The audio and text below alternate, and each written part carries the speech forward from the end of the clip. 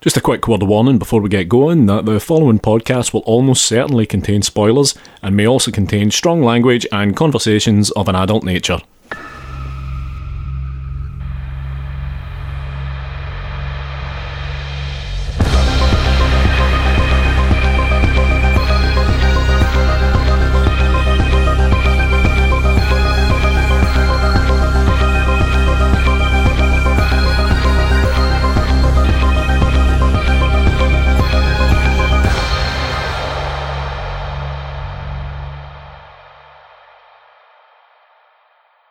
Hello and welcome to episode 39 of Strong Language and Violent Scenes, the podcast giving a second chance to films that might not deserve them. I'm Mitch Bain, I'm a horror writer and an occasional doer of musical things. And I'm Andy Stewart. And joining us tonight, she is, amongst other things, the founder and programmer of Slaughter Movie House and also a filmmaker, director of films such as 42 Counts, The Stylist and Call Girl. We are joined tonight by Jill Gevargizian. Jill, hello. Hello. I'm excited to be here. No, thanks for taking the time to do this, Jill. You have come in with one hell of a selection. I'm pretty excited. I switched it even on the last minute on you guys. It dawned on me yesterday, and am I supposed to say it now? By all means, yeah. Anaconda from 1997. Yeah, because I think it's worth mentioning that the other film that you were going to do was Wrong Turn. Yes. So for me, a welcome 11th hour change.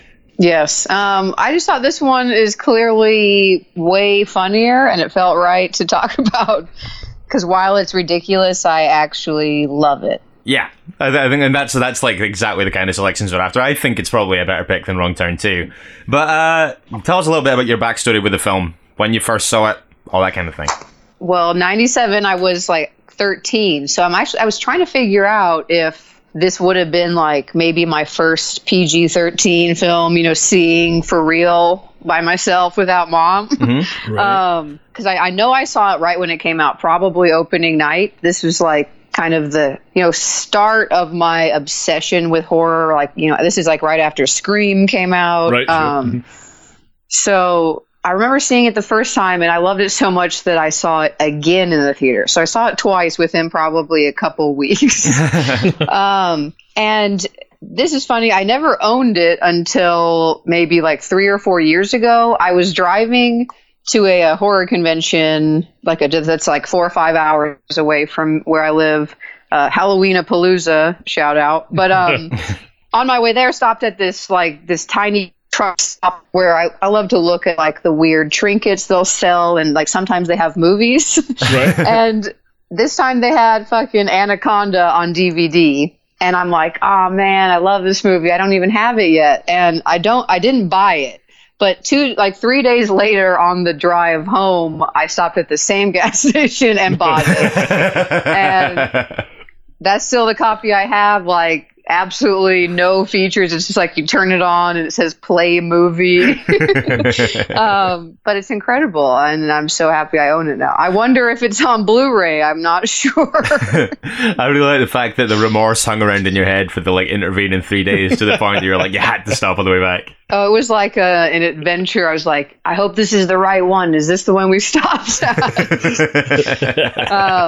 It just felt right. Like Anaconda was waiting there for me. I can't believe I never bought it until now or then. But yeah, I rewatched it this morning myself. Oh, cool. For the 1 millionth time, probably.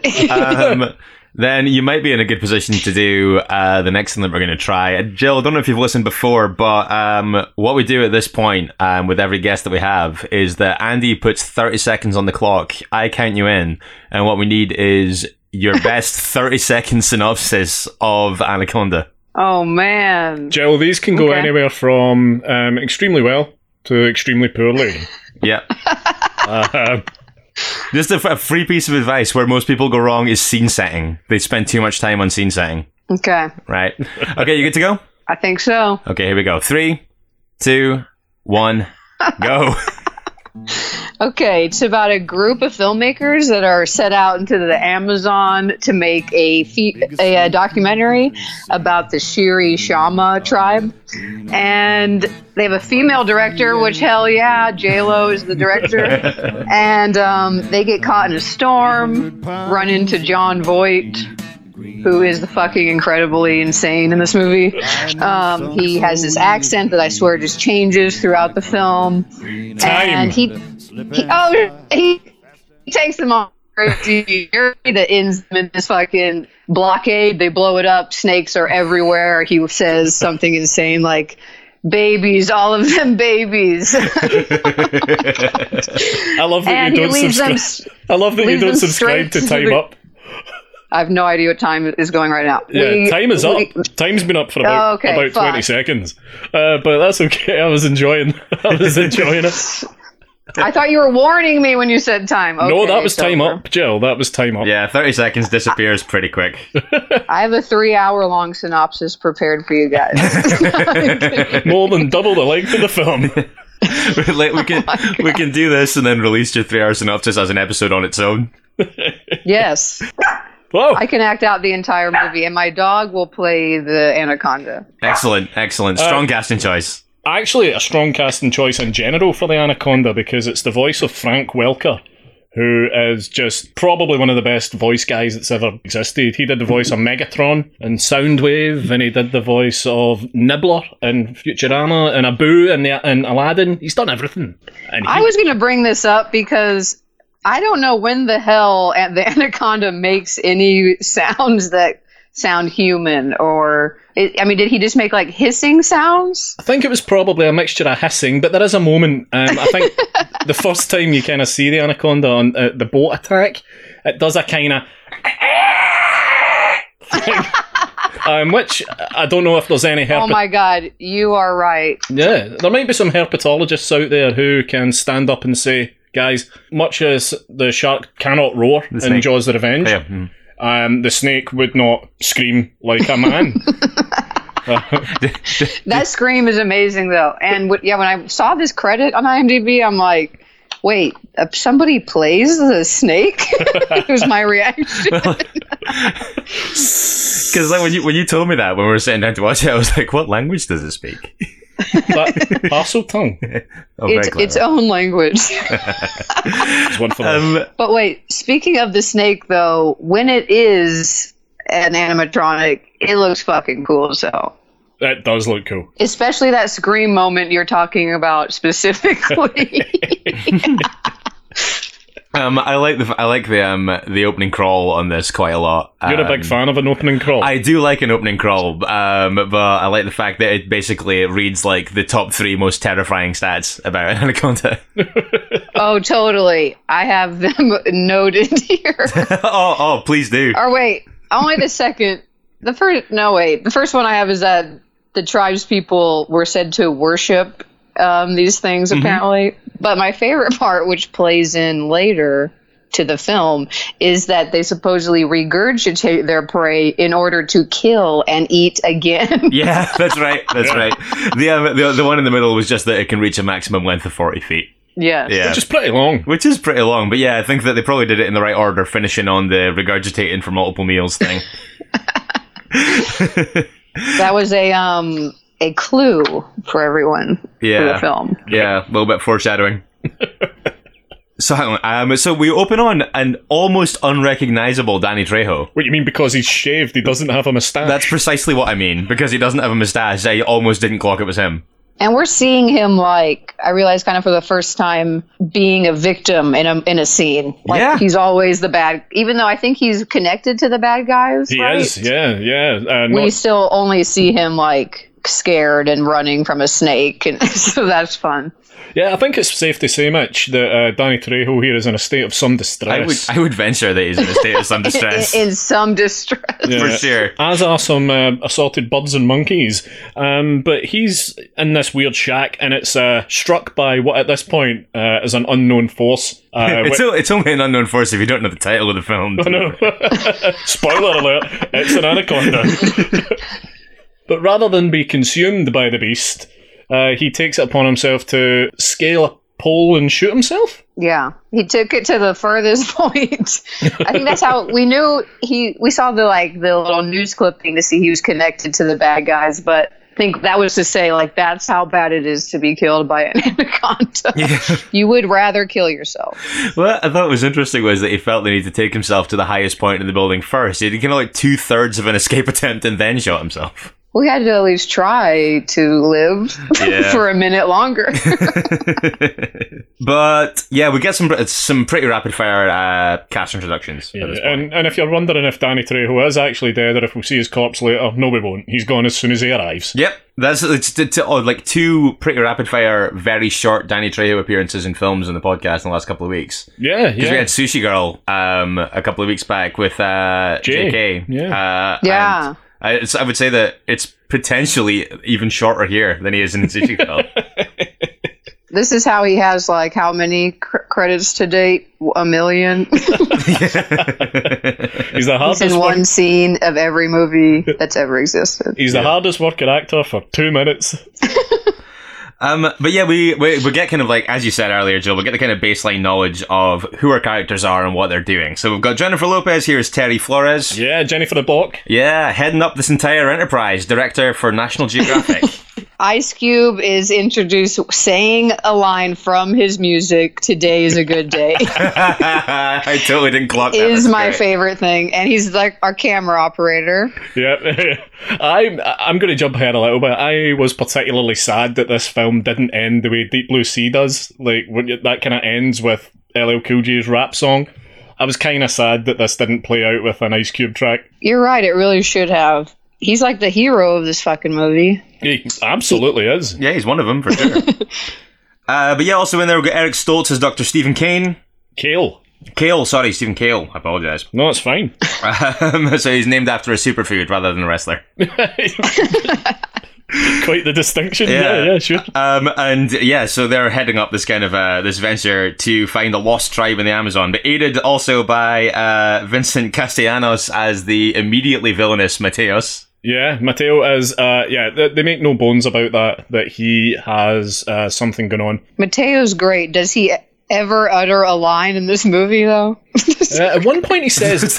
it's such a good shot. He's got virtually no dialogue. But he's clearly... The one thing he does say, he's clearly Hispanic, and he says merde, which is French for shit. That's correct. So, yeah. Interesting. I mean, he might be trilingual. Important to note that J-Lo and Eric, Mr. Stoltz, have a thing. Clearly. Yeah, they do. That's established in record time. Yeah, and in a way that he uses that old never fail technique of using fireflies to ensnare your prey. Yeah, he wins it over with amorous firefly chat, doesn't he? Absolutely. Yeah. Worked for me. Owen Wilson is obviously in here as well as Gary Dixon, and this occurred to me as we were watching it. I'd like to posit something about Owen Wilson, which is that I think that he is possibly the actor that I've seen in anything who plays effectively the same character in literally everything he's in. Yeah. Identical mannerisms. I always think it's like Hugh Grant and Jason Statham are the ones that spring to mind with that. Whereas I love though when he like flips and sides with Voight halfway through the film. Yeah. It's ridiculous. It's amazing. Him like trying to be like badass for a minute is pretty great. Yeah. Oh man, we'll get there. But a lot of the dialogue in that scene is crazy. I love it. And Denise as well, of course, rounding out the crew. You've missed Jonathan Hyde there as Warren Westridge, the host of the documentary. How silly of me. Yes. Who is pretty much gold throughout. Yeah, he's like the diva actor type that can't handle any of the situation. He's my favourite character in the whole film. You're quite right though, Jill. They kind of plant him in and he just spends the entire film not being cut out for these conditions. He's constantly dabbing his brow and just kind of complaining about the humidity. Yeah, just constantly either looking really demoralised or really flustered. But very quickly after this, we get possibly the most important character introduction of all. Yeah, the boat, the Michaela, I believe it's called, sets off down the river, like we say, on its mission to find the Shimishara tribe. And rather than find the Shimishara tribe, in the middle of a downpour, they come across John Voight's character, Paul Cerrone. You would just drive by and leave him. He is clearly villainous from the minute he appears on screen. Seriously, he's like never trying to hide that he's insane. And I'll be honest, I could talk about Jon Voight's performance in this film for... I seriously started just a list of like his best lines because it's the best part of the movie. Well, as we get to them, you can drop them off, and what I'll do is I'll put the actual clips in. But no, please dip into that list. So from the get-go, it's clear that he's in cahoots with Mateo because they keep smirking at each other. Yes. And pretty much the rest of Jon Voight's performance exists in sneers and leers. Sneers and leers. I love how he pronounces Wilson's name, which is Gary. What do you think, Gary? And he calls the girl played by Carrie. I don't know this actress well. She's like the one actress I don't know in this film. Like a Carrie Footer. He calls her Baby Bird through the whole film, which I fucking love too. I remember thinking that. It's so fucking arbitrary. I think probably the most famous moment of Jon Voight in this film is when J-Lo's kind of sweaty and tying her hair back, and she glances over at him, and his face is hilarious. Absolutely stone cold hilarious. It is the single most evil, creepy... It might be the single best villainous performance without uttering a word or moving that I've ever seen. I agree. He's incredible. I'll wait till these lines come up, but he just delivers like these like fucked up lines in the most like casual and careless ways too.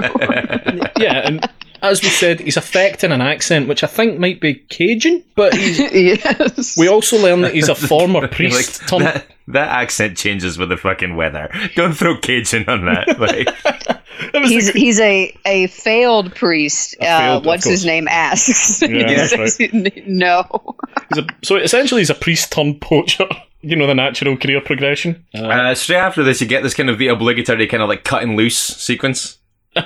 Yeah. This is the point where I start to make parallels to Lake Placid, which is a very similar film, and then down the road they did a crossover film. But yeah, this is the point where I started thinking, this reminds me very much of Lake Placid. And a lot of the story beats tonally, and I'm okay with that because I fucking love Lake Placid. I don't know if I've seen Lake Placid in a very long time. I need to rewatch it. After Anaconda, you absolutely must. And then watch the crossover film. I can't believe they did a crossover film. Yeah. Well, they're kind of like partying away. You get your first glimpse of Snake here. Is that what we're going to call him? It, she. Oh yeah, I'm open to suggestions for the name. The name of the snake? Yeah. Man, I wish they named it. Well, yeah. I've got it written in my script as Old Slippy. Old Slippy. Yeah. In my script, sorry, in my notes is Old Slippy. Yeah. In your script? In my script, yeah. I was going to say in your spec script for a reboot. Yeah. Don't we first see it killing like a huge black jungle cat of some kind? I don't know if it's a black panther or what it's supposed to be. Yeah, I have panther written down, but yeah, I have panther written down. Oh well, it's unanimous. But yeah, it's that the entire way that's put together and shot is crazy. Yeah, I think it looks really good. So strong. So strong it manages to pop out a panther's eye. Is that what happens? Yeah, it squeezes the panther so hard its eye pings out. The cinematography around that moment is very interesting, is what I will say. Yeah, it's like these like fast spinning. I don't know what's happening. Yeah, it's kind of remember it. It's like feverish.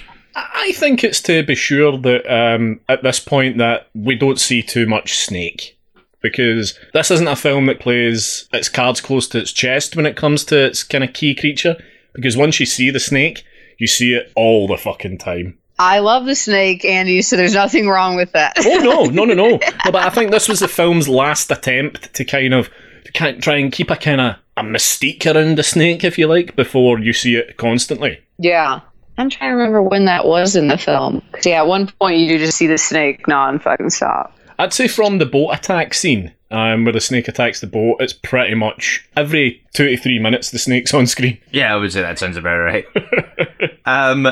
See, straight after this, when you get the scene with Denise and Gary when they kind of head out to kind of do a little bit kind of exploring / make out, and then get chased away by what is, becoming a progressively less unknown entity. I thought that had a proper feel of kind of like idiot teenagers in slasher movies. Oh yeah. Yeah. People always pick the most inopportune times and places to explore each other's bodies. For me, the jungle in this kind of scenario wouldn't be my ideal place. Also, the women in this film, they're not dressed for the jungle. There's far too much flesh on show. They would be eaten to death by mosquitoes. Just saying. That may be true, but everyone needs to be sexy and sweaty the entire film. Yeah. It's important. They are. Yeah, everyone is extremely sweaty in that, and like you say, in that weird, sexy way, where it's like it's just kind of on the tips of their hair and like. Just at the front, down the front of their cleavage, and the same. I would say the same for Ice Cube. I think for a group of people who have been going through the Amazon in a boat for an unspecified amount of time, they are unbelievably photogenic when we meet them. I'm not a big fan of humidity in any way, shape, or form. I don't like the hot. I don't like the cold. I like it just. It's a very slim kind of line of temperature for me. I would be the first to go. I would be so miserable on this trip. That's why you like the host so much, or I think you relate to him. He's my spirit animal. We kind of I like you say. Paul John Voight's character is like unambiguously villainous for almost the entirety of this film, but he does kind of save the day here. By dispatching the boar that chased the boat that was kind of coming after Denise and Gary, which was kind of interesting. But it's immediately followed up by more shots of him being like incredibly leery. I think, in fact, this might be the one you were talking about. It is actually the moment I was talking about where it's just the prolonged epic leer. That kind of signifies the big tipping point in the film as well. It's so long though. It's the Lawrence of Arabia of cinematic leers. Oh my god! So he's. I get the feeling like he just did whatever the fuck he wanted and they let him because he's John Voight, and I think that's kind of admirable when a big actor with a big name like that comes onto a project and just pretty much says, not doing that, we'll do it my way. And he's obviously given a lot of rope. They were right to do that. And the film's all the better for it. So yeah, they were right to trust him with that. In fact, for all these years, I've never known his character's name till today. I'm like, okay, he does say at the beginning, but he's just Voight to me, and this is who he is, apparently. See, when he comes storming onto the boat and kind of sells crazy really hard the entire time, if you'd given me 100 guesses on what that character's name was, I would never have landed on Paul. Yeah, that doesn't feel right. No, I don't think so. Voight sounds like a more villainous name. Yeah, I'd agree. Stephen runs into some trouble here.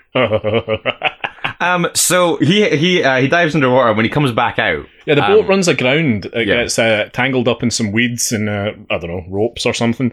And Eric Stoltz dives in to cut it free, and suddenly starts kind of grabbing at his throat and thrashing in the water, and they leap in to save him, and he's not breathing, and right away Paul's right there. Voight, let's call him Voight, is right there and about it, knows exactly what to do to save the day. Immediately, for my money, catapulting himself to the top of the kind of suspect list. They did that effect, like you can. It looks pretty decent, but you can see some shit on the side of the neck, and I'm like, this movie has $48 million. What the fuck? Is that the budget? Or $45 million. Fuck. IMDb tells me. Yikes. Which we know with how much money just the snake costs. I think it looks like that much money. Like, I mean, they really shot this in like Brazil on a river in the middle of nowhere. But it seems that he set that up so that the one guy that knew what the hell was going on would be incapacitated for a while. yeah, definitely. And quite an elaborate means of potential dispatch, because rather than just kill the guy, he spends a lot of the rest of the film trying to kill people. Now would have been an ideal chance to do that, but instead he puts a deadly poisonous wasp into Stephen's regulator and reading out the words deadly poisonous wasp, it really pushes home how elaborate a means of death that is. I think that the fact that he does the tracheotomy is suspicious enough. The fact that he's confident enough that that's the problem and does it instantly is one thing. I think the fact that he does it while almost not breaking eye contact at all with Mateo. It's like, this is kind of, I was like, I've got my eye on you two. But no one else does. Like, no one else really suspects anything until he actually goes full out crazy. That's like something that happens quite a bit in there, though. Do you not think? It's like there's a couple of times where J-Lo's character Terry, she's kind of saying, I'm not sure about that guy. He's pathologically doing incredibly weird things all the time, and no one takes her seriously. I don't know why. No, this guy was freaky from the start. Yeah, she saw right through the ruse, and none of the rest of them did. And did she never tell anyone how he was staring at her for 20 minutes while she's putting her hair up? Oh, that's like one detail I think she left out, actually. I'm sorry, he wasn't doing it, like, sneakily. Like, if anyone had even glanced in his direction in the 5 minutes that he sneered at her, then, like, they'd be like, fuck, that guy is that's a bit much. What's coming up next is when we really see him like shit hit the fan. Because don't we next run into the blockade? Yeah, we do, yeah. Yeah. Paul offers up some advice that the best way to get Stephen to the hospital would be to follow his original route down the river, which again seems very convenient. And yes, it's a shortcut. Yeah. A shortcut through an impenetrable jungle forest, which is blocked off because it contains enormous snakes.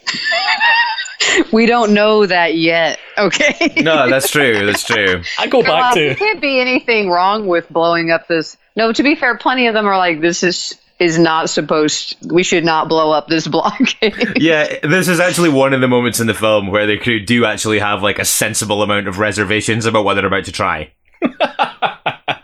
And wait, why do they have this much dynamite, is my question. That's a fucking great question. He must have it with him. Yeah. Because this is before... I figure you might have some for like a survival situation. It just seems like a lot, like you would have enough to plan to blow up a dam in the middle of the river. It's a huge explosion. Yes, big enough to like they lose almost all of their fuel cans. Yep. And their entire boat is now covered in about 5,000 snakes. Yeah, like just the shock of the blast rolls all the petrol tanks off the deck of the ship, and it is literally raining snakes. And that's when he was like, they're all freaking out, like everyone's in panic mode, and Voight is like super calm, and he's like, babies, all of them. Babies. Yeah, he's just like starts just nonchalantly tossing them over the side of the boat. Yeah, and he's like, go back to your mother. Yeah, go back to your mother. It's my favorite part. Yeah, it's that was one of my favorite moments as well. Do you think he plays this with a kind of godfatherly, Marlon Brando-esque quality to his performance? He kind of does. Like just how calm he is when he's saying this shit. Like even when that little baby, I think with the little baby snake puppets biting on Westridge's finger. Yeah. And he just comes over and kind of plucks it off. I think that's what he's giving. Babies, all of them babies. Yeah, that's a great scene. There's a slight gurniness to a lot of his line delivery that made me think of Marlon Brando as well, particularly like Don Corleone Brando. Yeah. Warren, at this point, kind of gets on board with the idea. I was going to say that Voight isn't all that he appears to be, but he is all that he appears to be, because he's obviously villainous from the beginning. But Warren starts throwing accusations around. He says that Paul knew the dangers in advance and was kind of like pulling them into this chaos intentionally, and literally no one else on the boat takes that seriously in that moment. Despite the fact that I think it's a pretty credible theory. It's a pretty incredible theory. I think what we've moved on pretty quickly from is when the boat, the shockwave from the detonation of the barrier takes place. It blows Mateo into the water. Oh yes. Well, fuck yeah. Yeah, and that's when we get. Wait, this is important. Yeah, I think it's pretty important. When he's gone, though, he's like missing, and everyone else is talking about how they should go look for him. I think J-Lo asks Voight to go, and he says, like, again, very calm and casually, maybe another time. like he's like, you could give a fuck about Mateo. Yeah. Like, there's really no time like the present. Like, maybe another time. Yeah, like, just like, when will that be? Yeah, if not now, when? But yeah, Mateo was offed in our first massive shot of a CG snake. Round about $300,000 to $400,000 gone on Snake here. And yeah, I love Mateo's death. I love just about every snake-related death in this film. Oh, wait. I think before he dies, though, they're all like, I think, isn't Voight, is it here he's telling them about how anacondas kill people and no one's believing him at first. Yeah, when he goes, but here is the best fucking line, okay? He says, they strike, wrap around you, hold you tighter than your true love, and you get the privilege of hearing your bones break before the power of the embrace causes your veins to explode.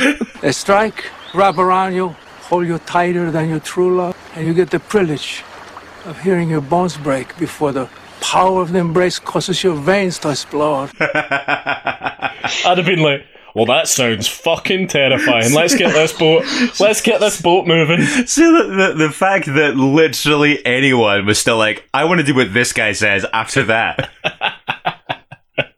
I'd have been like, he's absolutely right. Let's come back for Mateo another time. This is the same time when he suggests that they should catch the snake versus go to the hospital. Yeah. And Ice Cube says, how did we go from taking Kel to the hospital to catching a goddamn snake? It's like Ice Cube being the avatar for the audience at that point. But he is the whole way through the avatar for the audience because he's the everyman. He's the one we can all relate to. Yeah, shit just like flips in this scene because then is also when he like Voight shoots the gun and like straight up establishes control, and he's like, "Occupy yourselves, people. Play some cards." Oh my god. I'm so happy you wrote so many lines down. Him and Mateo are like now like toting guns, and everyone's like, "What the fuck is going on?" Oh man, yeah. I mean, at this point, the kind of mutiny has grown, and we have our two kind of warring factions. You've got Ice Cube on one side, along with the sleeping Eric Stoltz, who actually has it pretty easy throughout this whole film. He sleeps through the majority of it. Mm-hmm. And J-Lo. And then on the other side of that, you've got Paul Cerrone and Owen Wilson and Westridge. Yeah. I love the fact that when Owen Wilson's kind of leading the mutiny, he describes that the idea of listening unquestioningly to what Voight has to say as common fucking sense. And by what metric is that common sense, please? Oh my god, that was amazing. But yeah, Owen Wilson and Westridge, they form the breakaway faction, and at this point we have another frankly amazing standoff with a snake. The boat attack is an amazingly well-made scene. What part? What happened? Who dies here? I'm trying to remember this part. Ultimately, we lose Gary here, Owen Wilson. Oh, yes. Gary's kill is epic. My favourite moment during the entire snake attacking on the boat, when it's smashing through windows and trying to get J-Lo, my favourite moment is when it spits a monkey at a man. That is incredible. It spits a monkey into Westridge's face, and it makes me laugh so hard. Oh my god. Somewhere on IMDb it said that they actually lost control of the animatronic snake at one point, and that they used that footage. I'm sure they did. I feel like it might be somewhere in this part. Yeah, there is a few moments where the snake just seems to be flailing around wildly. And I think this is after this epic scene, but they show this snake underwater, and this is like epically CGI, but like you see the outline of Owen Wilson's body inside the snake. That's amazing. It's so good. It's so good. I love that. Like, ridiculous. You can see his face in so much detail that you would know it was Owen Wilson, even if you'd never seen Owen Wilson in the film up to this point. He's got his fucked up nose in it. I love right after this that Paul Cerrone delivers a he kind of goes back to being a priest, and he delivers a kind of ashes to ashes type prayer to the recently departed Gary. Yes. And they're just screaming out, "You fucking, it's not your fucking fault!" And he's like, "Hey, there's a devil inside everybody." And you're just like, "Oh, for fuck's sake." Check, have that on my list as well.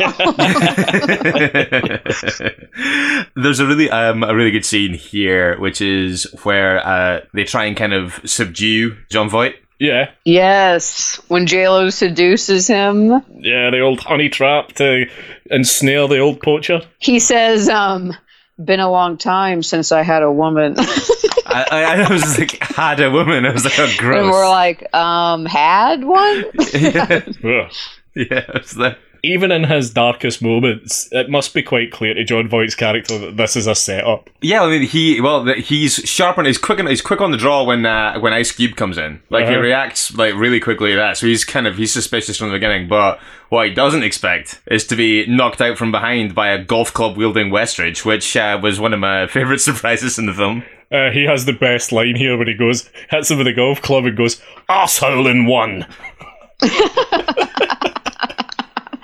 Oh my god.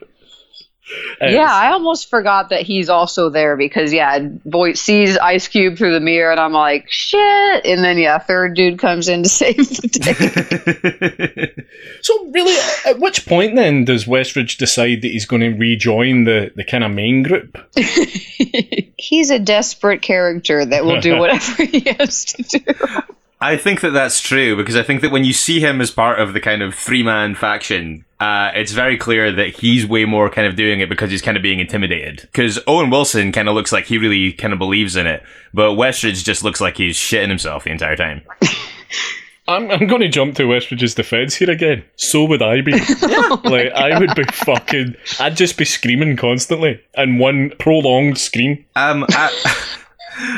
After they've subdued Paul here, you get one of the most insane moments in the film, I think, when he kills Denise. Oh my god, it's so good. Oh, yeah. Wait, before he kills her, he says, she's like approaching him to stab him, or maybe attempt to.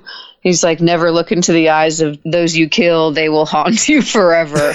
I know.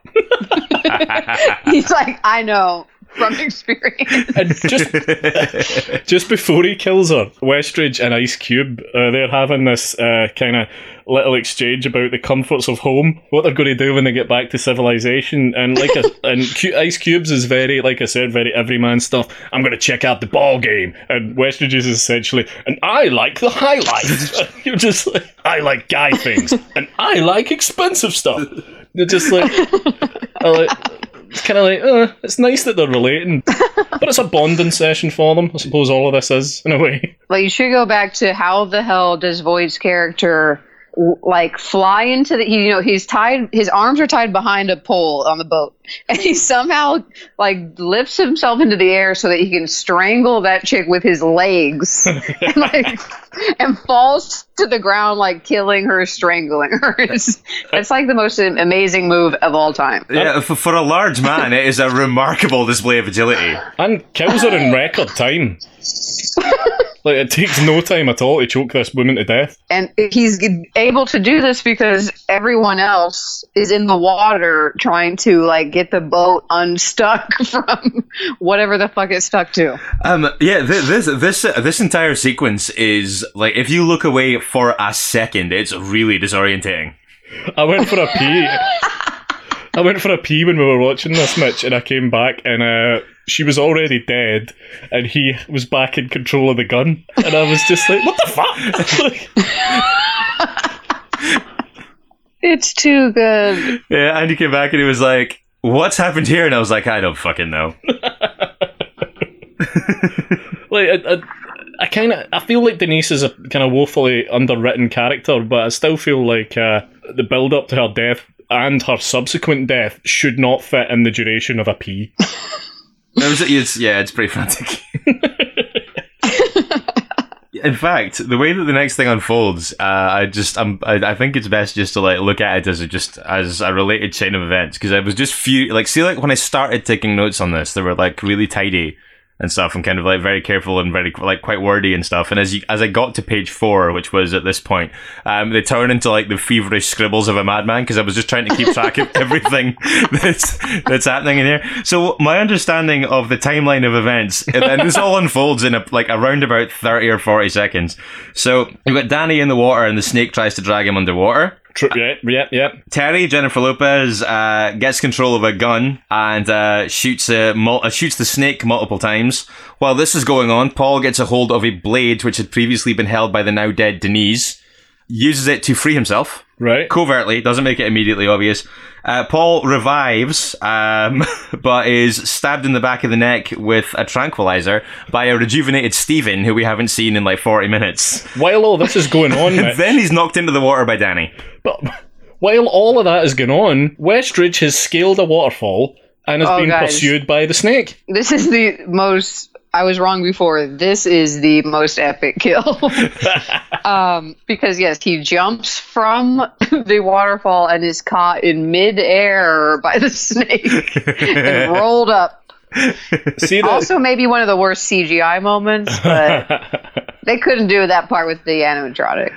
No, I guess so. I am so happy to just let the ropey CGI slide on the fact that kill was so creative. I love how it will go from one frame to the next is the animatronic, and now it's the CGI version, and it's just like so jarring.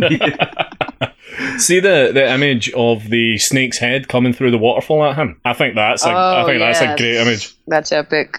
So at this point, I mean, Paul, they've gotten rid of Paul. Obviously, we've also lost Westridge. Paul's been knocked into the water by Danny, also been subdued by a tranquilizer.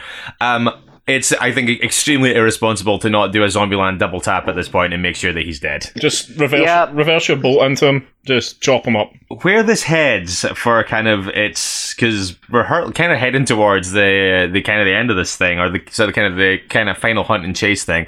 It kind of happens in what appears to be this kind of industrial storage unit in the middle of the Amazon. Yes, there is one that we kind of learned that it was. Voight had something to do with this place at some point. Of course he does. Yeah, of course he does. Yeah, I'm not suggesting that the Amazonian industrial storage unit is there by accident.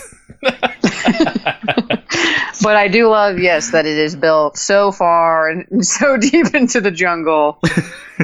What is this purpose? Simple. Do we find out the purpose? It seems to be some kind of... Is it like an oil refinery, or...? They had to build that so that part they could probably film in a studio. Like the interiors for that part. Yeah, that's its purpose. The 2 days they could not spend in the jungle. I think making this movie would have been a fucking blast. Oh, absolutely. Yeah. But yeah, regardless of the purpose of the place, it's essentially the snake's house. Yes. So they've made a terrible tactical blunder. But wait, at this point we think that Voight's dead, and we think that the anaconda's dead. That's true. Yeah, because which is I think both reasonable kind of assumptions when we saw the anaconda, though. I think really was. Isn't it I thought they were trying to say this is like another anaconda that's even bigger, right? It looks very different. It's much darker, and it's got kind of red accents on its face, kind of like Jason. Jason Voorhees. Yeah, and behaves. Yes, this is Anaconda Voorhees edition. And behaves very similarly, because it does turn into a kind of stalk and slash. Yes. Yeah, I think it does for a little while. But I do agree. I think that the anaconda that we see getting shot in the head did succumb to those wounds. I think that this is like the boss. This is like the boss level anaconda. It's a secondary snake. Yeah. But first, Mr. Voight comes back, of course, out of nowhere again, to imagine and that ties them up. Yeah. To imagine that blood all over them. That is conservatively the blood of 11 monkeys. They drench them in monkey blood. And he said, and in case you didn't realise or get what he was doing, he goes, "This is monkey blood." And you're just like, right, okay, we got it. We saw you draining the monkey. Draining the monkey sounds bad. Oh, God. Okay. But, I don't know which is more ridiculous, to think that he would be dead or that there wouldn't be a secondary reptile. I don't know, but joke's on him, because when the snake eats Voight, Wait, they do a shot from inside the snake. The camera's inside the snake. Yeah. They do gullet cam. And that is fucking awesome. Yeah, I was going to say, I can't let Voight's death pass without mentioning that, because I thought it was fucking hilarious. Well, he has a multiple, his death has kind of multiple deaths. kind of parts to it, and every one of them is amazing. I would love a wriggle around in that fake gullet. But what you think, oh god, he's trapped it, he's got it, he's caught it in a net, and then his attempts to catch the snake are so inept that it is free from the net in seconds, and he is ensnared and gets to hear his own bones crack as his blood vessels explode. Yes, the sweet embrace of a lover. I don't remember the quote. It's like being in your lover's arms. I was gonna say, like based on what we know about him and the speeches that he's given, he was probably quite into it. Oh. Well, but really, guys, the best moment might be when the snake vomits Voight out onto J-Lo and he winks at her. That's fucking amazing. I love the fact that even in death he gets in one more leer. Oh my god. Leering his way into the afterlife. But they had to play out that thing we learned in the opening scroll. Yep. That they will regurgitate and kill and eat again. So I think that he's actually still alive at that point. He hasn't been killed yet. They literally seed that death in the first second of the film. Spoilers. Yeah. And we also everywhere. see the moment where sort of it's already kind of been hinted at as well when the snake vomits that monkey into that guy's face. That's my favourite single moment in the film. It's one of mine. It would be remiss not to mention that they eventually, obviously, they blow up the kind of storage space that this standoff had been happening in. And yes. J-Lo escapes by kind of like throwing herself, or kind of being blown from the top of it into the water. In terms of just kind of peak ridiculous moments, I absolutely love it when she is briefly pursued by a flaming snake. Oh my god. But then it's still not dead. So you're right. It like the snake is a lot like Jason or Michael. Like you think he's died like 10 times. Ice Cube finally kills it with the axe and delivers the final line, bitch. Yeah. But even when you see the snake on fire, I love the fact that like when Ice Cube eventually gets it, that's after they have one final snake's gonna get you jump scare when its head bursts through the paneling and then he chops it. There's fire coming out its fucking eyes. It is the stuff of nightmares. Wait, guys, the most ridiculous thing, I've said this probably 10 times now, but the ending of this film, I just want to say, like, and it really only dawned on me how insane this, like, vibe is at the end. Because, like, J-Lo, Ice Cube, and Eric Stoltz have lived. And they're, like, on the boat, and there's, like, this peaceful music playing. And, like, all of a sudden they see the Shiri Shama tribe, like, come out of the mist. And then Ice Cube's like, I'm going to grab the camera. And they all have this, like, feeling of, like, hope. And it's like as if to say all of this was worth it. Like, everyone dying. They finally got to their, like, goal. And it's like nothing matters anymore. That's so true. They're like happy and everything's great. There's like, there's not a single trace of any of them being haunted by the experience at all. Well, no, first thing, I love that Eric Stoltz chooses that moment to just come back. Like he's totally fine now. Yeah, like, what did I miss? Oh, sounds heavy. Glad I was sleeping. But then, like, I always wonder about these things. Like, they've got to return to civilization. Mm. And they've got to then tell people that everyone's dead and the kind of reasons behind the death. I mean, it's also unbelievable that I feel like they would eventually be charged. They would be charged. They're especially going to be charged if they go on to make this Shiri Shama documentary, and then they get back and they're like, oh, by the way, like the rest of the crew died along the way. Yeah. So you're telling me that a 40-foot snake ate everyone? Yes, exactly. And you got no footage of the snake. but you have my word, and that's just as good. But you're right. This film ends unbelievably abruptly and on a just kind of like absolutely bafflingly tranquil note. Because it's like, because they're all just kind of, it is framed like this, we made it kind of thing. It's like, all your friends are dead, you fucking sociopath. And how are you going to make it back after you make this documentary? Yeah, and if there's two giant snakes, there might well be There's more. just so many questions. Yeah. Well, I don't know if any of them are answered in Anaconda 2 or not. I haven't seen it. Well, that's what I was going to come on to talk about. Now, Jill, have you seen any of the sequels? Man, I don't remember. I feel like I must have watched part 2, but I definitely don't remember it well. I'm looking it up right now. Part 2, Anaconda's The Hunt for the Blood Orchid. Okay. It's bloody awful. Back when I had the website. What a great title. I remember we reviewed it back in the old days when I had the website, and it is god awful. Part 3, Anaconda Offspring, brings David Hasselhoff into the mix, so you know it's good. Holy shit. How did I not know there were this many? Part 4, Anaconda's Trail of Blood. He says it's a TV movie. Okay, yeah. So does Offspring. Well, David Hasselhoff said it. Of course, it's a TV movie. And then there's Anaconda 5, American Wedding.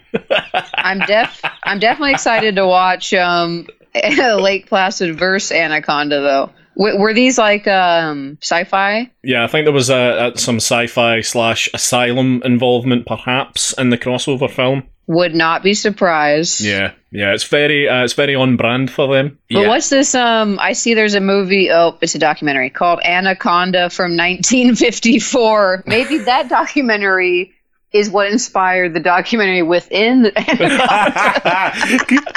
It's just the documentary of the Shimmy Shara. Oh my god. God, Anaconda's so good. Actually, yeah, I would love it if that was just a fictionalized retelling of the making of the 1954 documentary. There actually should be a sequel that comes right off the end of this one where we see them making this, the Shiri Shama documentary. Now, and everything goes even worse for them from that point on. another thing I would like to say, no, we didn't stay after the credits. No. Now, in films of this type, there tends to be a stinger that sets up the sequel. Mm-hmm. At the end of Lake Placid, you see all the little baby alligators all swimming up to Betty White. Mm-hmm. Is there something like that in this? Because I know they touch on earlier. She's Ice Cube, I think, or J-Lo says something about there's loads of snakes up there. There's no stinger like that could set up a future sequel. I don't remember them doing that. They might have said something before they see the Shiri Shama that was kind of. I don't freaking know. We maybe should have stomped on all those eggs. It's it's very off-brand for monster movies and things like this from around this time to not like expressly set up a sequel. Yeah. Yeah, it's an interesting thing to not do, I think. Jill, I don't think that I think it's pretty obvious that we all had a really good time with this one. I obviously was watching it for the first time. I thought that this was an absolute fucking riot. I loved it. I am so glad to introduce you to such a ridiculous movie. I watch it about once every 6 months.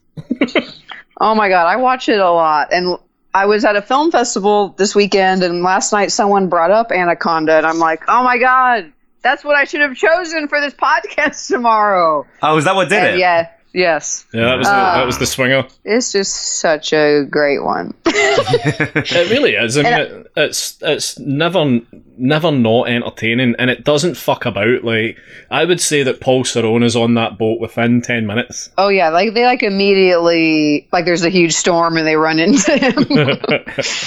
I was looking up the writer and director of this, and the director, he made a lot of stuff leading up to this, but I'm wondering if this had a problem with if this affected his career poorly because Oh really? he didn't really direct anything after this for over 10 years. But leading up to this, it was He did The Specialist with Sylvester a Stallone lot and Sharon of Stone. action and thriller type stuff. But so there's 3 writers credited on this thing, and 2 of them are a team clearly because I see they both are credited for stuff like Top Gun and Turner and Hooch and Dick Tracy, all these random bigger action movies. Fuck. And then some guy named Jack Epps who maybe this was his idea Actually, wait, is he on this one also? I'm so confused who these people are. This Jack guy, I have a feeling, was the guy who had the monster idea. Then they brought these bigger guys in who knew. Who knows? But a lot of times when it's 3 writers, you know what that means. It's like it's gone through like 1,000 drafts. Yeah.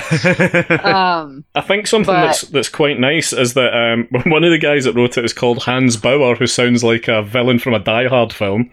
But yes, he does. All 3 of them seem to write Anaconda's The Hunt for the Blood Orchid. But another film that's jumping out at me in Hans Bauer's filmography that I kind of want to hunt down is 1999's Komodo. Yes, it does look like it's very similar to Anaconda, right up our alley. I am going to absolutely hunt this down immediately. Wait, guys, the poster or whatever image I'm seeing says from the writer of Anaconda and the special effects creator of Jurassic Park. It's going to be amazing. That fucking cannot miss, by the way. And then with the baffling... Is it going to be about a Komodo dragon or what? I guess so, but with the baffling tagline, welcome to the bottom of the food chain. Oh. That is not memorable. Jill, before we wrap up, is there anything that you are kind of working on or anything you're promoting right now you want to take a sec to talk about? I would.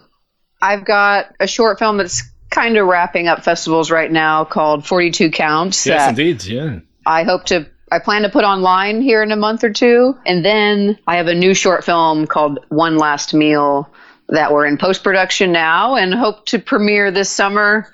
So that one will start playing hopefully all over the place this year. It is this year now. I keep saying next year. I forget that it is 2019 now. Which also features our former guest, Mr. Matt Mercer. Yes, Matt Mercer stars in it. It's about a man on death row, and it's his execution day, and he has a very disturbing request for his final meal. And it's more so about the extreme lengths that the warden and captain are willing to go to fulfill these requests. It's quite disgusting. And it was written by my friend Eric Stoltz. Right. Not Eric Stoltz, who was in this movie we just discussed. Oh, damn it. I always am laughing about that because people hear his name and think about this actor. But Eric Stoltz wrote Late Phases, the werewolf. Oh, yeah. That's a great film. Yeah. We met almost 2 years ago through a feature that we've been trying to get made forever. And so in the meantime, we're just trying to make more stuff. So he had this short he had written a few years ago, and I fell in love with it. But yeah, it's set in a prison, and I didn't think I'd be able to find a freaking prison. But you got a full prison. I found one so quickly that I was like, this is meant to be. We've got to shoot this film. And we got to shoot, in a real prison that closed about 15 years ago. And it was like the most scary, awesome location I've ever had. Yeah, I saw the photos that you posted on social media and stuff, and I think there was absolutely no way you could have reproduced that, and it looks fucking amazing. It's a prison that opened in 1836, the Missouri State Penitentiary, so it's just beautiful. I mean, that's not very old for you guys over there in Scotland, where you have way older buildings, but that's very old for here. Mm-hmm. So it's just like beautiful. It looks like it's like 3 buildings that look like a castle. Like, it's just amazing for shooting photography or film or anything. Yeah, and you're hoping, did you say you're hoping to have that ready for the summer? Yes, we hope to finish it soon, but you know the game. We've got to start submitting a few months before, so this summer is the plan. Okay. Keep one eye on Fright Fest for that one, hopefully. Yes, I hope so. Yeah, that'd be cool. Jill, where can people keep up with you? Social media, all that stuff. My website is sixtape.com with 2 X's, and you can find me at Jill6 on all of the places: Facebook, Twitter, Instagram. Awesome. Thanks for having me on, guys. This has been awesome. Jill, thank you so much for doing this. Yeah, it's been a lot of fun. I had an absolute blast. It's a hoot. I love these kind of big, daft, overly sized creature films. They make me so happy. So yeah, we've done a few of them now, so it's always nice to have another one. Well, that was a lot of fun. It was a lot of fun, and a massive thanks to Jill for coming on and doing that. And if you haven't seen it, I would urge you to seek it out because it is great fun and worth it entirely for Jon Voight's performance and for a man getting hit in the face with a dead monkey. Yeah, I'm trying to think of how many of these we've got now, if we can kind of start developing a subset of episodes on kind of monster and creature things. Deep Rising is jumping off the page at me. Leviathan? And Leviathan, yeah. Yeah. That's just off the top of my head, I would say. So, yeah, but these are always fun. Yeah, and this is super fun. Yeah, it is. If you haven't seen it, get it watched. It's available to buy. Yeah, it's quite hard to find, actually. Yeah, surprisingly which is so. surprising considering the people that were in it. I was under the impression it was on Now TV because the last time I watched it, which was actually not that long ago, it was on Now TV. You reckon it's not there anymore, though? It's definitely not. That's unfortunate. But no, but it is accessible. It is accessible. You can get it. I'm sure you could probably pick it up for about 1 pence on Amazon. That's true, yeah. But no, it's a lot of fun, and that was a lot of fun. Joe Gavargazian joining us with that one. Yeah.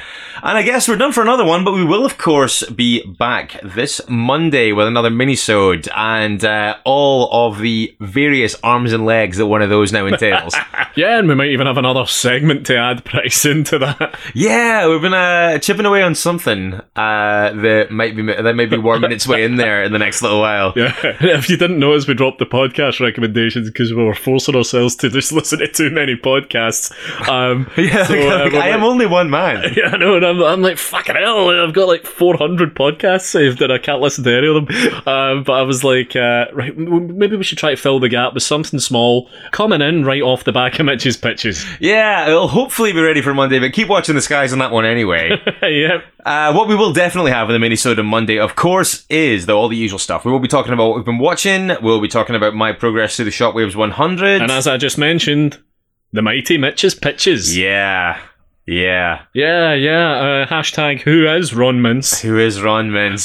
But please, keep your comments and messages coming.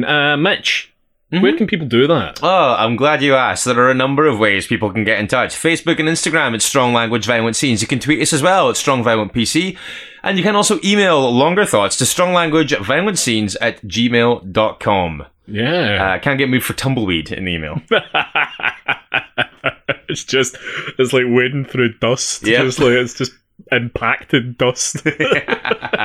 Andy. Yeah. Obviously, people are listening.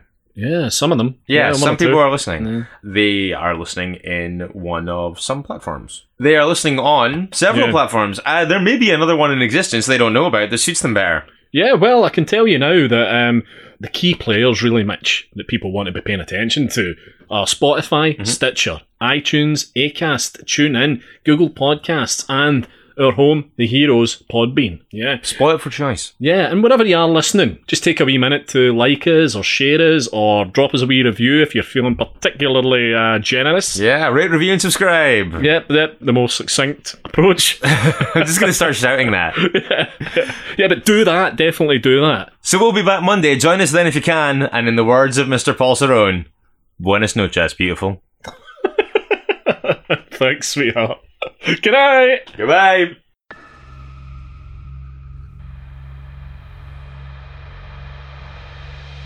You've been listening to Strong Language and Violent Scenes with Andy Stewart and Mitch Bain. Strong Language and Violent Scenes theme by Mitch Bain. Production and artwork by Andy Stewart. Find us on Stitcher, iTunes, Spotify, Google Podcasts, and Podbean.